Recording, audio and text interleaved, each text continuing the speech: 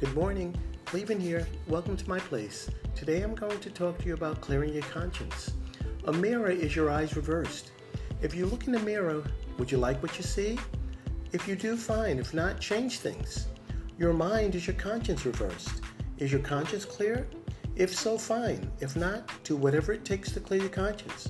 Going through life without a clear conscience is like going through life carrying around a ton of steel, which is an impossible feat.